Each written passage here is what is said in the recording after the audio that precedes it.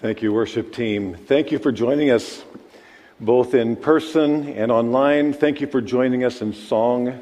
It is meaningful to worship together. Take your Bibles and turn again with me to the book of 1 Timothy. We're in chapter 3, verses 8 through 13. You will benefit more if you have your Bibles open. Use our Bibles. It's page, if you don't have one with you, it's page 961, and we'll forgive you if you use your Bible app, and we won't assume you're on Facebook. 1 Timothy 3.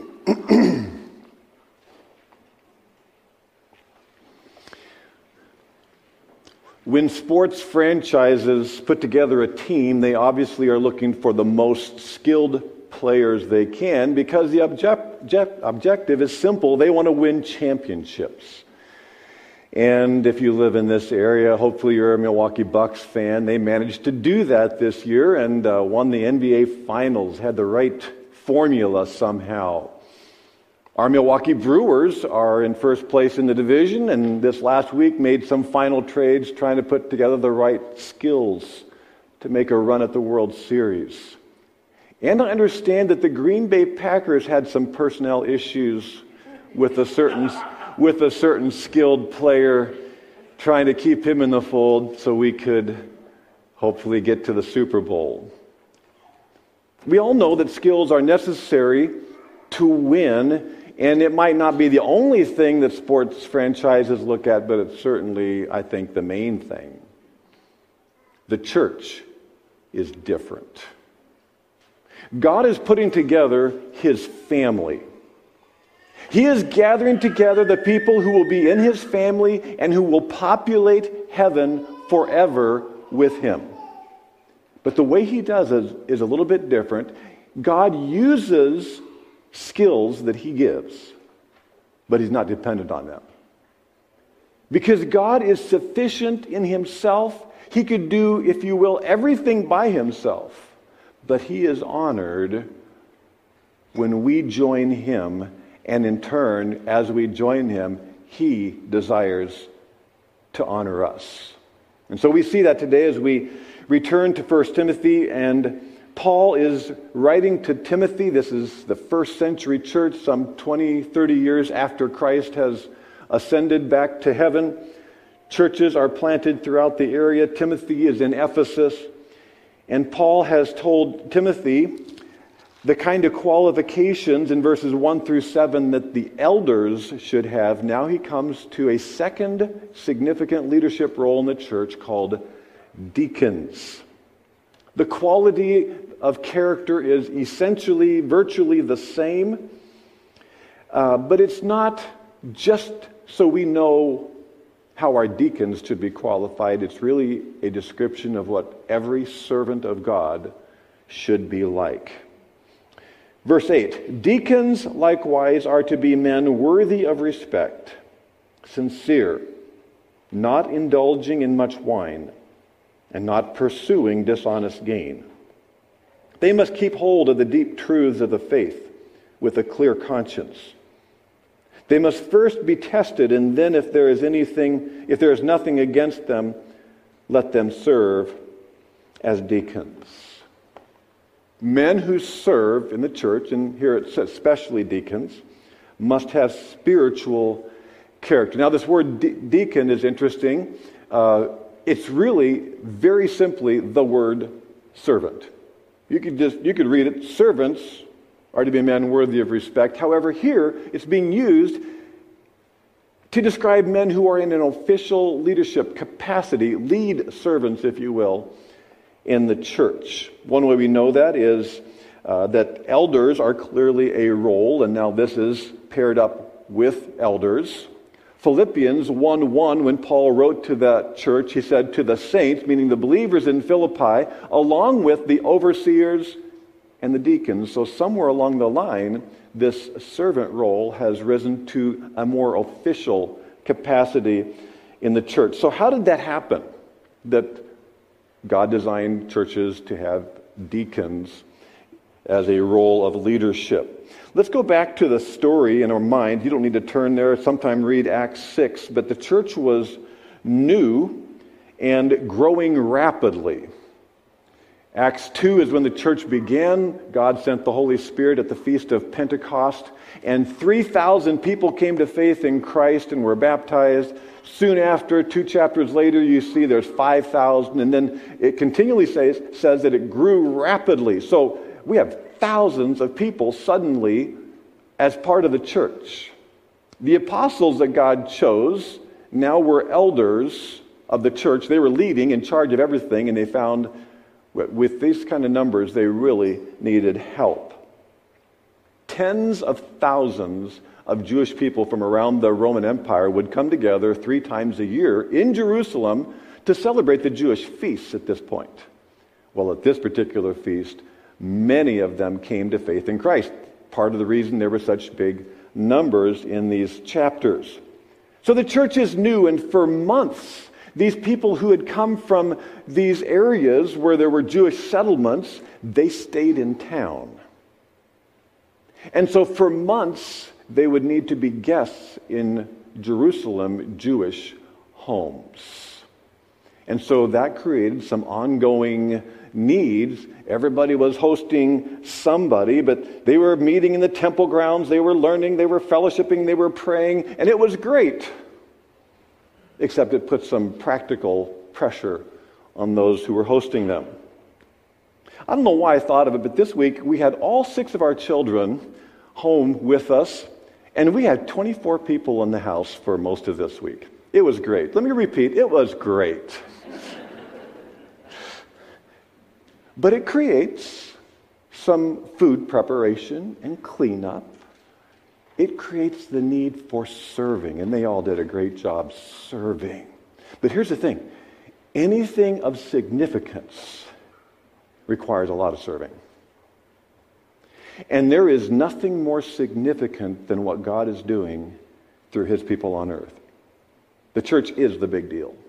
And so it creates a great need for serving. In fact, the couple of verses that follow our passage today is where he says, we are the church of the living God. Remember, we've gone to that passage repeatedly. It's like the theme of the book. We represent God on earth. We're it. And so it will take a lot of serving. And somehow serving food and spiritual fellowship go so well together, as so many of you who have served in our kitchens through the years would know. It takes a lot of hours and so forth to do the food, but that's part of fellowship. When we restart some of our ministries this fall, food will be a part of that, because there's something about pausing long enough to eat that helps connect us. Well, they figured things out, but through that first year about, it seems, there was one need that was overlooked in the early church. Some of the widows, in fact it says Grecian widows, so it's probably the Greek-speaking widows, the ones who had come from other areas, they were being overlooked because the church rightly was taking care of widows, but somehow culturally, linguistically, some of these were being overlooked. And they complained, Acts 6. And so these elders, the apostles, said, we got to do something. And so they selected 7 men. Interestingly, their Greek names are given, which suggests they were more culturally aware and connected to those who had the need. And it was a brilliant plan God used for them to serve the needs that were overlooked. They aren't called deacons specifically, but it really sets the stage, foreshadows the need for this kind of ministry. So if you can keep in mind that there are physical needs that must be met in order to accomplish spiritual needs. And that's exactly what happened in Acts 6. They said, let's make sure these 7 men organize the physical gaps in our ministry so that we can keep focused on the ministry of the Word of God and prayer. So, though they are doing more physical ministries, what does it say about them? They must be spiritually qualified, verse 8. Worthy of respect or dignity. Simply means they must be serious-minded. They might have a great sense of humor, but they understand what's important because they serve a need that is ultimately spiritual. And as you do any serving ministry in the church, men, women, whatever position it is, please always keep in mind the purposes are eternal. Secondly, they must be sincere. Literally, not double-tongued or not. This character trait is not two-worded, meaning you say one thing in public but another in private. Not hypocritical. Will Rogers, an entertainer from generations ago, said, "You shouldn't be afraid to sell your parrot to the town gossip." In other words, they wouldn't hear anything that would betray your character. So don't serve people with a smile, but then turn around and criticize those same people to your friends. Thirdly, not addicted to much wine, the same trait as elders in verse 3. You can't show up to serve with slurred speech and expect to honor Christ or be trusted. Not fond of sordid gain or dishonest gain. So it's pointing out both greed as well as the temptation to then be dishonest. And I can say with confidence that through the years, the deacons who have served as treasurers of Open Door Bible Church, I've never doubted for a moment their integrity. This might be a good place to mention the financial funds of Open Door as we're talking about this. We have three funds. General fund, building fund, and what's the third one called? Deacons fund. Here we are talking about deacons. The general fund is basically where all the money goes unless it's designated to the building of the deacons fund. It pays for salaries of staff, pays for missionary support salaries, it pays for curriculum, it pays for utilities or maintaining things. It's like the everything bucket of the church financial funds. Unless something is then designated for the building fund. The building fund is how we channeled funds to build the discipleship center or the new concrete parking lot or the renovation that's in progress down below for the fall for the kids and youth ministries. So that's capital improvements. The third is the deacons fund, which got its name from this ministry because those monies, when they're designated for deacons fund, go to help personal financial needs. It's mostly for people connected in the church, but often there's been occasion, and even recently, for needs in the community as well. But it goes to pay utility bills or rent or car repairs that people are struggling with. Recently purchased some grocery cards and gas cards for some people in the community. If you know of someone who is in need of that kind of more one-time, immediate or crisis help, contact one of our two deacons, Chuck Deringer, Jeff Schumacher, or you could contact anyone in the leadership of the church as well. General Building and Deacons Fund. Just thought that'd be a good place to kind of help us understand, as part of this church, how those things work as we realize it's really our deacons who help manage the financial things of the church. Now we get to the next description in verse 9 that is like the core spiritual qualification. Mine says, keep hold of the deep. They must keep hold of the deep truths of the faith, that's the Bible, with a clear conscience, that's their life. So while they are mostly in physical ministry, they don't just need physical skills. And so you are looking for someone who understands the greater purpose. They know and believe the Word of God, and they live it. Conscience is who you are inside. For the believer, to live according to your conscience is actually to hear the voice of the Holy Spirit as you know God's Word or hear it applied by God's people. So why would this biblical and obedience issue be so important when someone is doing what you might say is practical, physical types of ministries? Do you need spiritual qualifications to serve food or to be writing out a deacon's fund check or helping someone with a move or doing repairs or plumbing for someone who can't maybe afford it right then? Yes, you do in the church. Because we are different and we are distinct, There are helpful people in our society. I'm convinced there are so many helpful people in our community, whether they know Christ or not. I think it's just part of God's common grace. It's part of God's image that is just shown in people. We have policemen and deputies who serve our community. Most clerks are very helpful people. Volunteer firefighters or emergency. There are so many serving people, but what they don't have or can't really do is say, this is because of Jesus Christ. But see, the church is able to reflect Christ in our service. And so the deacon or any servant of God, of Christ in the church, has their eye on this greater eternal purpose, and so the heart really does matter. Do you realize that Jesus really basically, most of his public ministry, 3.5 years, was modeling deacon-type ministry? Because what did he do? He met physical needs over and over. He healed people. He gave sight to the blind. He fed the 5,000. He turned water into wine to help a wedding party go well.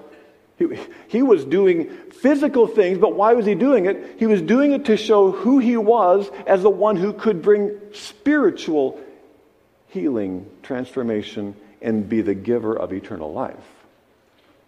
He wanted to show who he was so people would trust him spiritually, but the way he did it was to help them physically. Every servant of Christ in the church needs to understand that.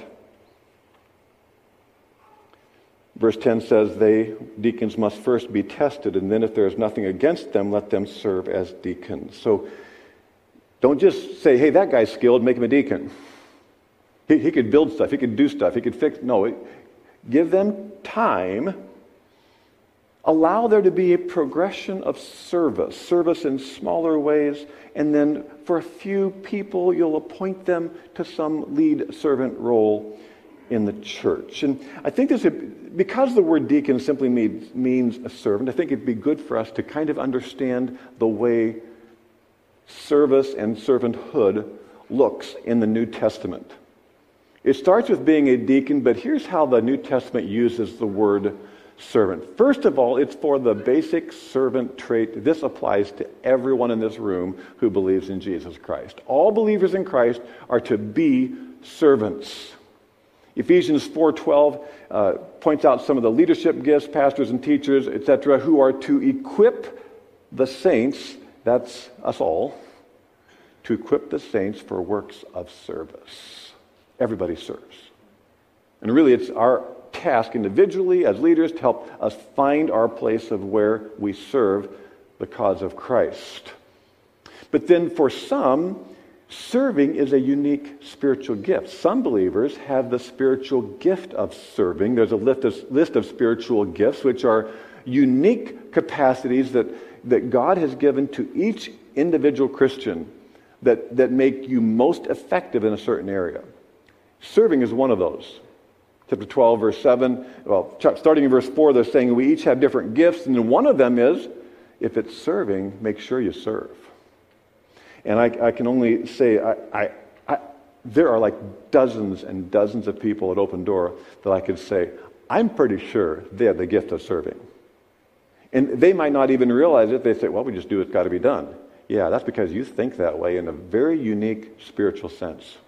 Because what you intend to notice practical needs you can do that have a spiritual impact. You're just drawn to them. You notice them. In fact, sometimes if you find yourself maybe a little bit critical of an area, it could be you notice it because you're spiritually gifted to contribute and help in that area.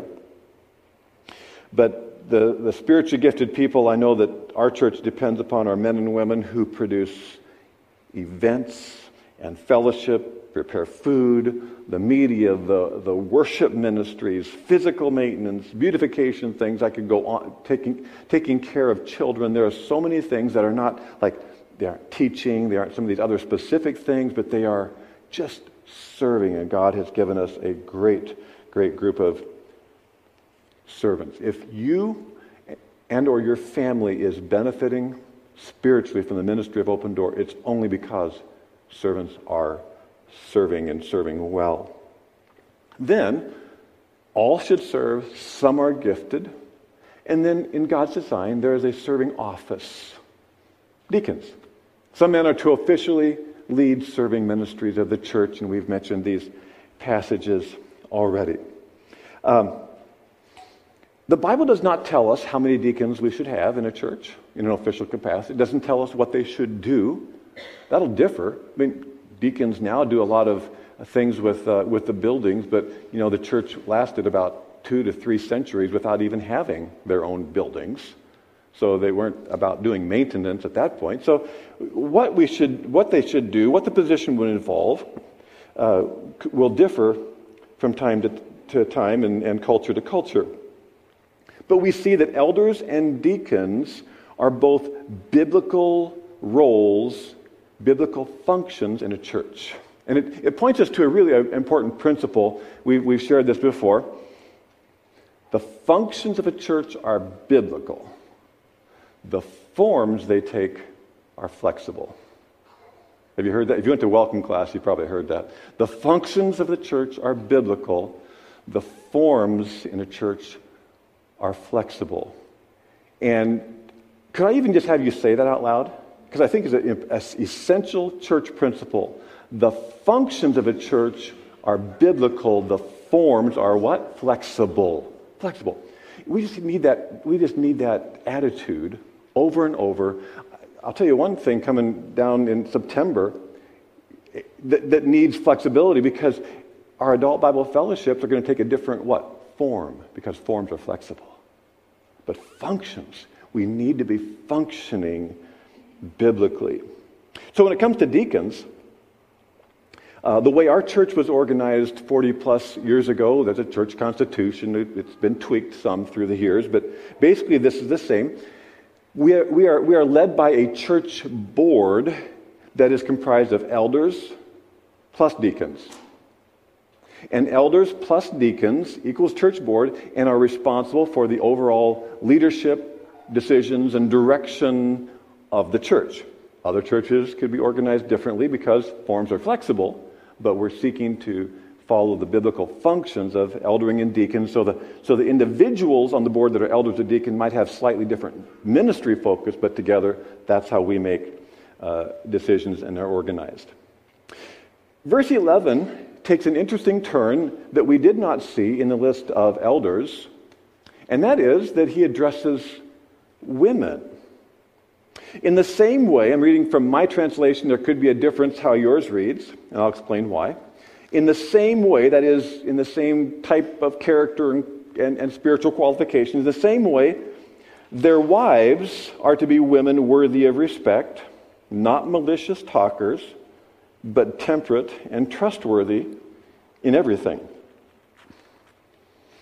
Wives or women who serve like deacons must have spiritual character. So through the years, Bible students have looked at this and said, well, who are these women? Here's your choices, basically. Are they deacons' wives? That's how my translation read. Are they the wives of the deacons in verses 8 through 10? Or are they an official office? You could call them, some churches actually have this and call them deaconesses. Or is it pointing more generally to women who lead serving ministries in the church? It could be one, it could be two, it certainly is number 3. The first term, wives, is simply the Greek word for women, and in many contexts it's clear it means wives, like in describing same term in verse 2, the husband of one wife. That's obvious, it should be translated wife, but it's translated sometimes woman because it refers to married women, single women, widowed women. We can't prove it's wives based on this, but it could be.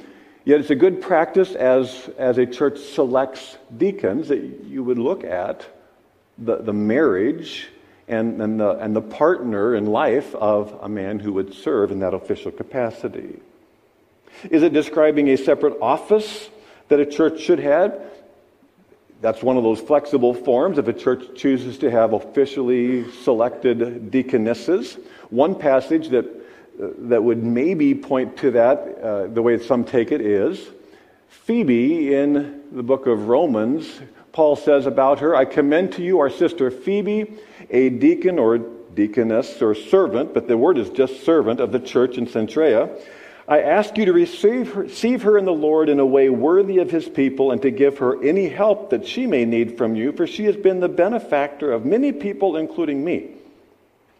And so it's again only the word deacon, actually a masculine form, so it doesn't really prove anything one way or another. But if some were to select, churches were to select an official capacity, that would be not unbiblical. So whatever this term means specifically, what Paul had in mind, here's what we all agree on. A church couldn't last a week without women serving, both for the weekend and ministries as well as the many things that take place between the one another's of the church function. And again, we have been so blessed at Open Door. Sometimes, as in this study of 1 Timothy, we've been seeing God's plan for men to be leaders in the church, right? And so some of the critics of that assume that, like, you know, if you believe the Bible, you put down women. Nothing could be farther from the truth. If you were to suddenly time travel to Old Testament or New Testament times, you would find that what the Bible does is to honor and elevate and not omit the very fact that Paul brought this up in that culture to say, do you know how important women are to the service of the church? Would tell you the more accurate story. So, what women, as you serve, and there's been many different roles of leadership that women have had as well in these serving ministries. What should be their qualifications? Well, the first term is exactly the same as men. They're to be worthy of respect or dignified, meaning serious-minded. You understand as you serve, there are eternal ramifications, eternal purposes that we are serving. That's why we serve. We aren't serving because our friends are serving. We aren't serving because it's fun. We're serving because we are honoring Christ and honoring and serving his eternal purposes. So they're serious and dignified. Second term, not malicious talkers, gossip or slander, depending on different translations. It's a Greek term. Ladies, just brace yourself to know the term that underlies this, that actually became the word slander or gossiper. It's the feminine form of the word devil. I'm sorry. Diabolus. This gossip issue, it's not flattering, is it? I know. The gossip issue is the one disqualifier mentioned for women who serve. There are 4, or you could count it as 5, for men. Look back at verse 3. Here's the things that would disqualify men from leadership as an elder: not given to drunkenness. So the alcohol issue. Not violent but gentle, anger, temper issues. Not quarrelsome. Men can be pretty argumentative. Not a lover of money. The greed issue. And again, those are repeated, we saw for deacons as well, where it says not indulging in much wine, not pursuing dishonest gain. God is very clear, God is very blunt, whether it's to men, whether it's to women, and he says, look at your character, look at your practice. Third term for women, temperate. Again, the same phrase used of elders in verse 2, this idea of being self-controlled so that there is a stability to your life, emotionally, addiction, self-control, these kinds of things, so that you are not focused and obsessed, be it with food or alcohol or material things. That's not what's controlling your thoughts, your time, your day, but rather you have this steady focus on the purposes of the kingdom of God as you serve. And then a fourth one, trustworthy. The word is faith, or means faithful. You can be counted on. Your husband can count on you, your children can count on you, and you give yourself to those areas. But the church as well can count on you. Obviously, ladies, your primary ministry, especially in those child-rearing days, you serve your children. But that can't be the whole ministry, because there's other people who don't have family and servants like you. And so the whole body has to serve one another. And ladies, you are essential in the one another ministries to be trustworthy. And so Paul was careful not to omit the blessing of women who serve in the church, even as he was writing about the men who might have these official roles of leadership. And he returns then to men, verse 12, clearly, a deacon must be the husband of but one wife and must manage his children and his household well. If that sounds familiar, 3 weeks ago, I think it was, as we were looking at elders, we found these phrases. Husband of one wife is in verse 2 about elders, and in verse 4, manages the household or the children well. Same phrase is essentially saying that deacons and elders, same qualifications, must demonstrate their leadership qualities at home first. Don't export it to leading the whole church when you aren't leading in those areas at home. Short review of what these would be. They're about marriage and management at home. Marriage, a husband of one wife, is one who is morally pure of actions and thoughts, devoted to your wife and your wife alone. Also, then, would be the trait that Pastor Seth was speaking about in 1 Peter 3:7, this issue of being sensitive and caring of her and her needs. That's the marriage qualifications. The management is that God says, as leaders, you need to lead. And so ultimately, men, you are responsible in the home for the financial things, whether you're the one who does the books or not. You need to be responsible for the welfare of the children. You care and you manage those things well. Marriage and management. You are involved, not absent. You are a servant, not just a controller. Men, if you are serving in the church, it shouldn't cause your wife's eyes to roll because you don't serve at home. Grow in your serving at home, and then watch as God expands that, and you can have the capacity to influence many others as well. The final verse is very motivating. Serving can kind of be like discouraging. Okay, just give. That's what I do my whole life. Do we understand not just the cost, but the privilege of God honoring those who serve? Verse 13, those who have served well gain an excellent standing and great assurance in their faith in Christ Jesus. Those are huge issues that God is promising those who serve well in the church. Deacons being the first focus, but people with the gift of serving, and all of us serve, right? Those who serve well, God will bless and honor. You know, we use a term a lot called, we say Christ-like. That's not technically a Bible term, but it's definitely a Bible concept, because the Bible uses words like following Christ and imitating Christ, which is to be Christ-like. How are we Christ-like? So that's not just a thing we say. He did miracles. Do you do miracles? No, I guess it's not miracle working. He died on the cross for sins. Do you do it? No, we don't do that either. What do we do to imitate Christ? We serve. We serve and serve. Selfless, other-centered living.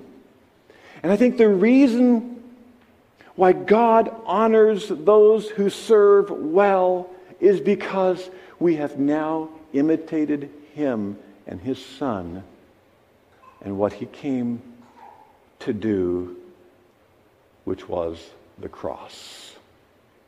Mark 10:45, for even the Son of Man, that's Jesus, did not come to be served, but to serve and to give his life a ransom for many, to make the payment for our sin.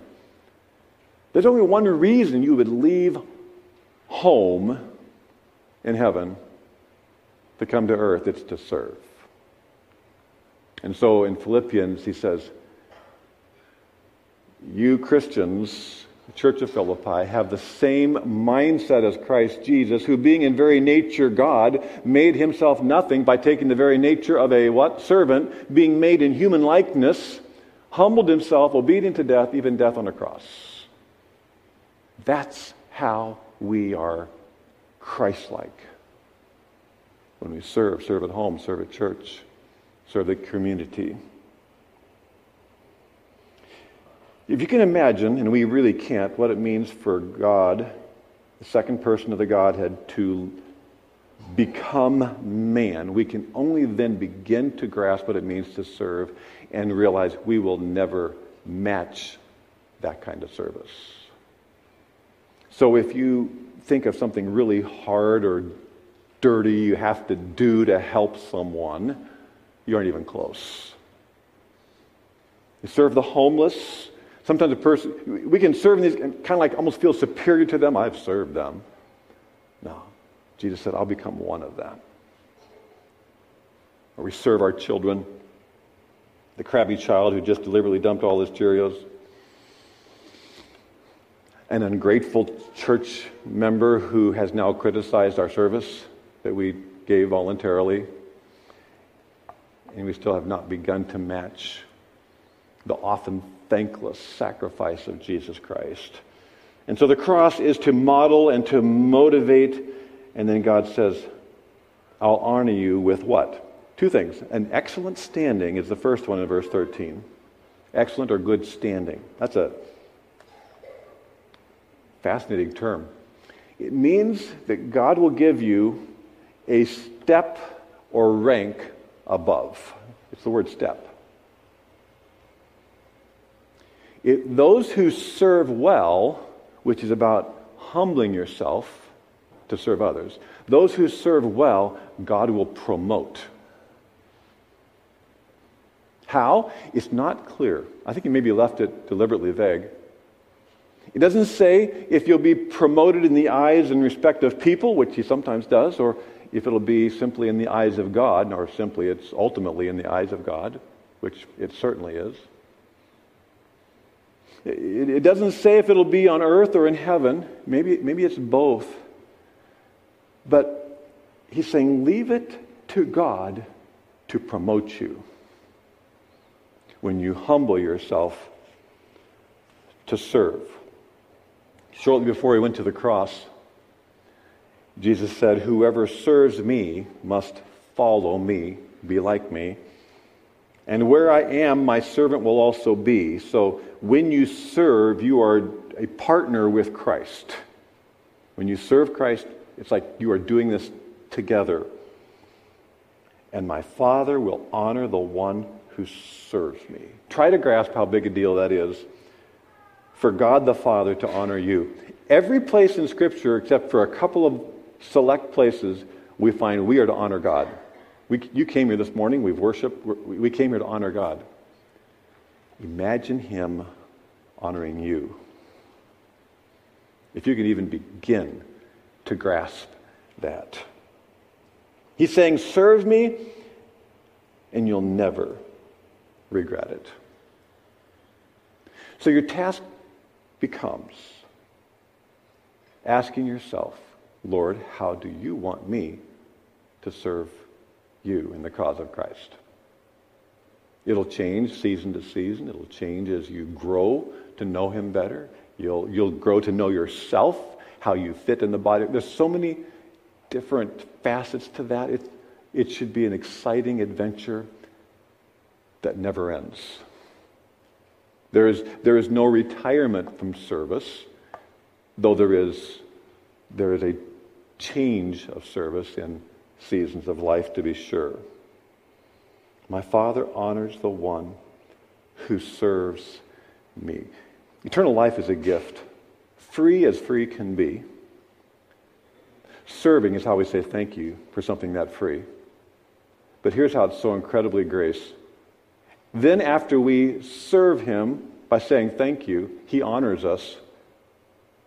And so the gift is free, and then he honors us for saying thank you for the gift. It's win and win. Serve me, and you'll never regret it. Just a couple of opportunities. 2 weeks from right now, we will be having our worship service, not here, don't come here, in the park in Port Washington, the band shell. First time we've done this. Outdoor service, both services will be together at, is it 10 o'clock? Is that confirmed? I think it is. We'll be letting you know, I think it's 10 o'clock. 45.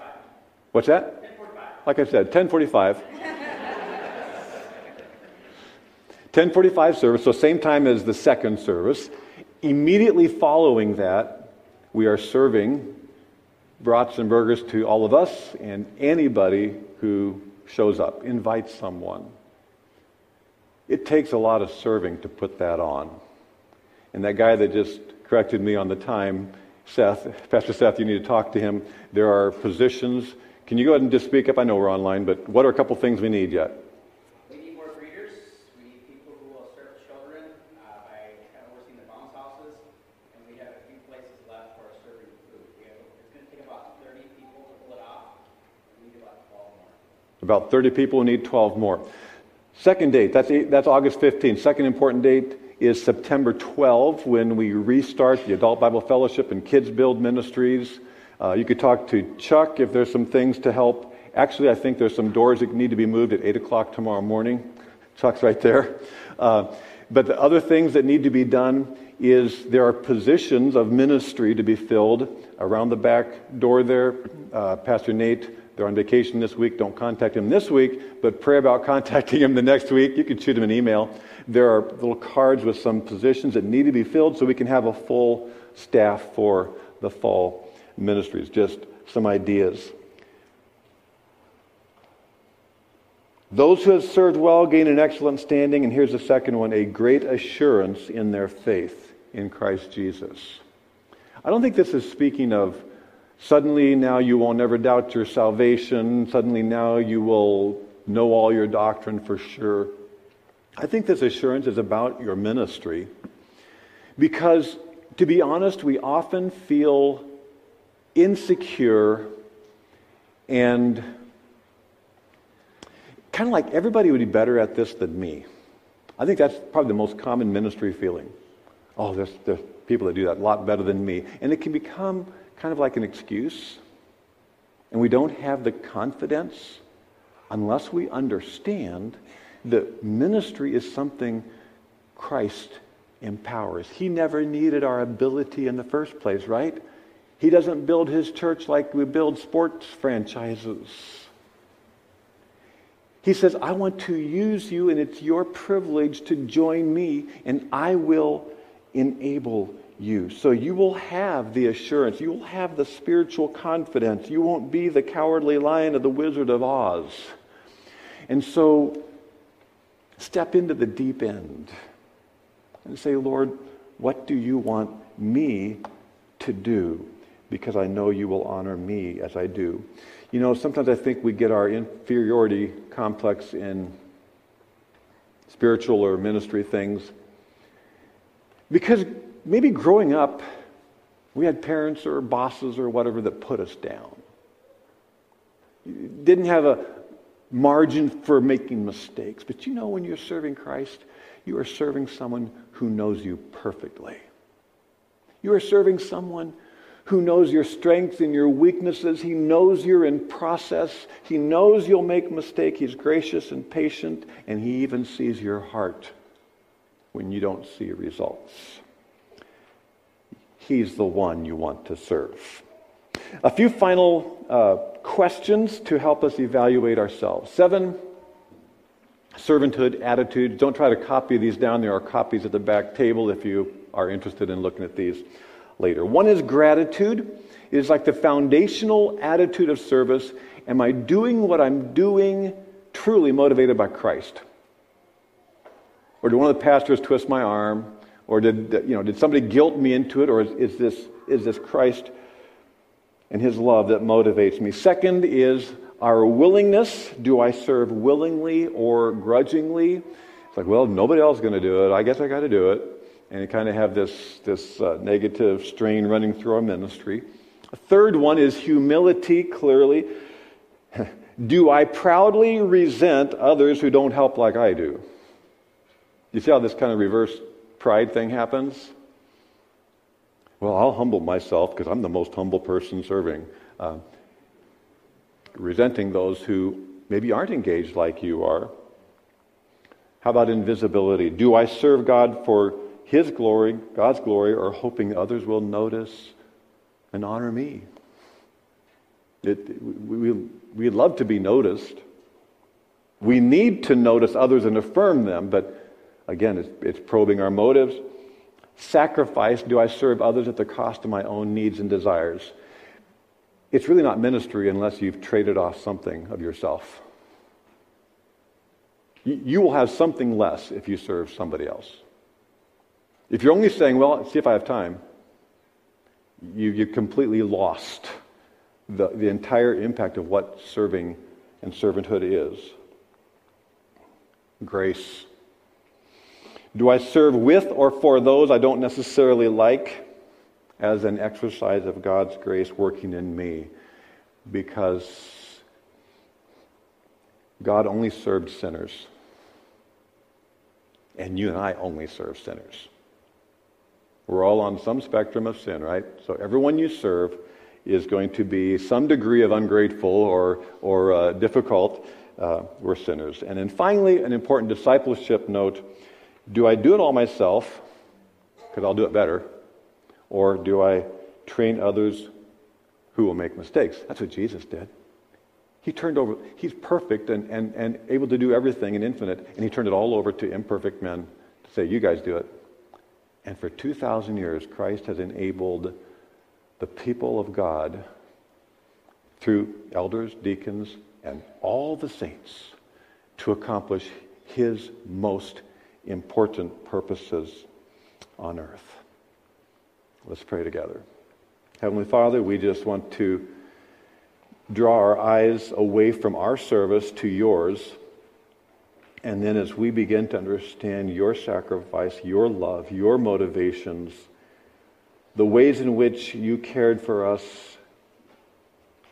who mostly care about ourselves, Lord, let us begin to serve like you. We want to be your followers. We say that we are. Help us to know.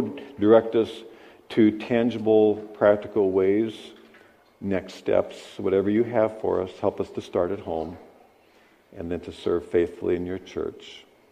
In Jesus' name, amen.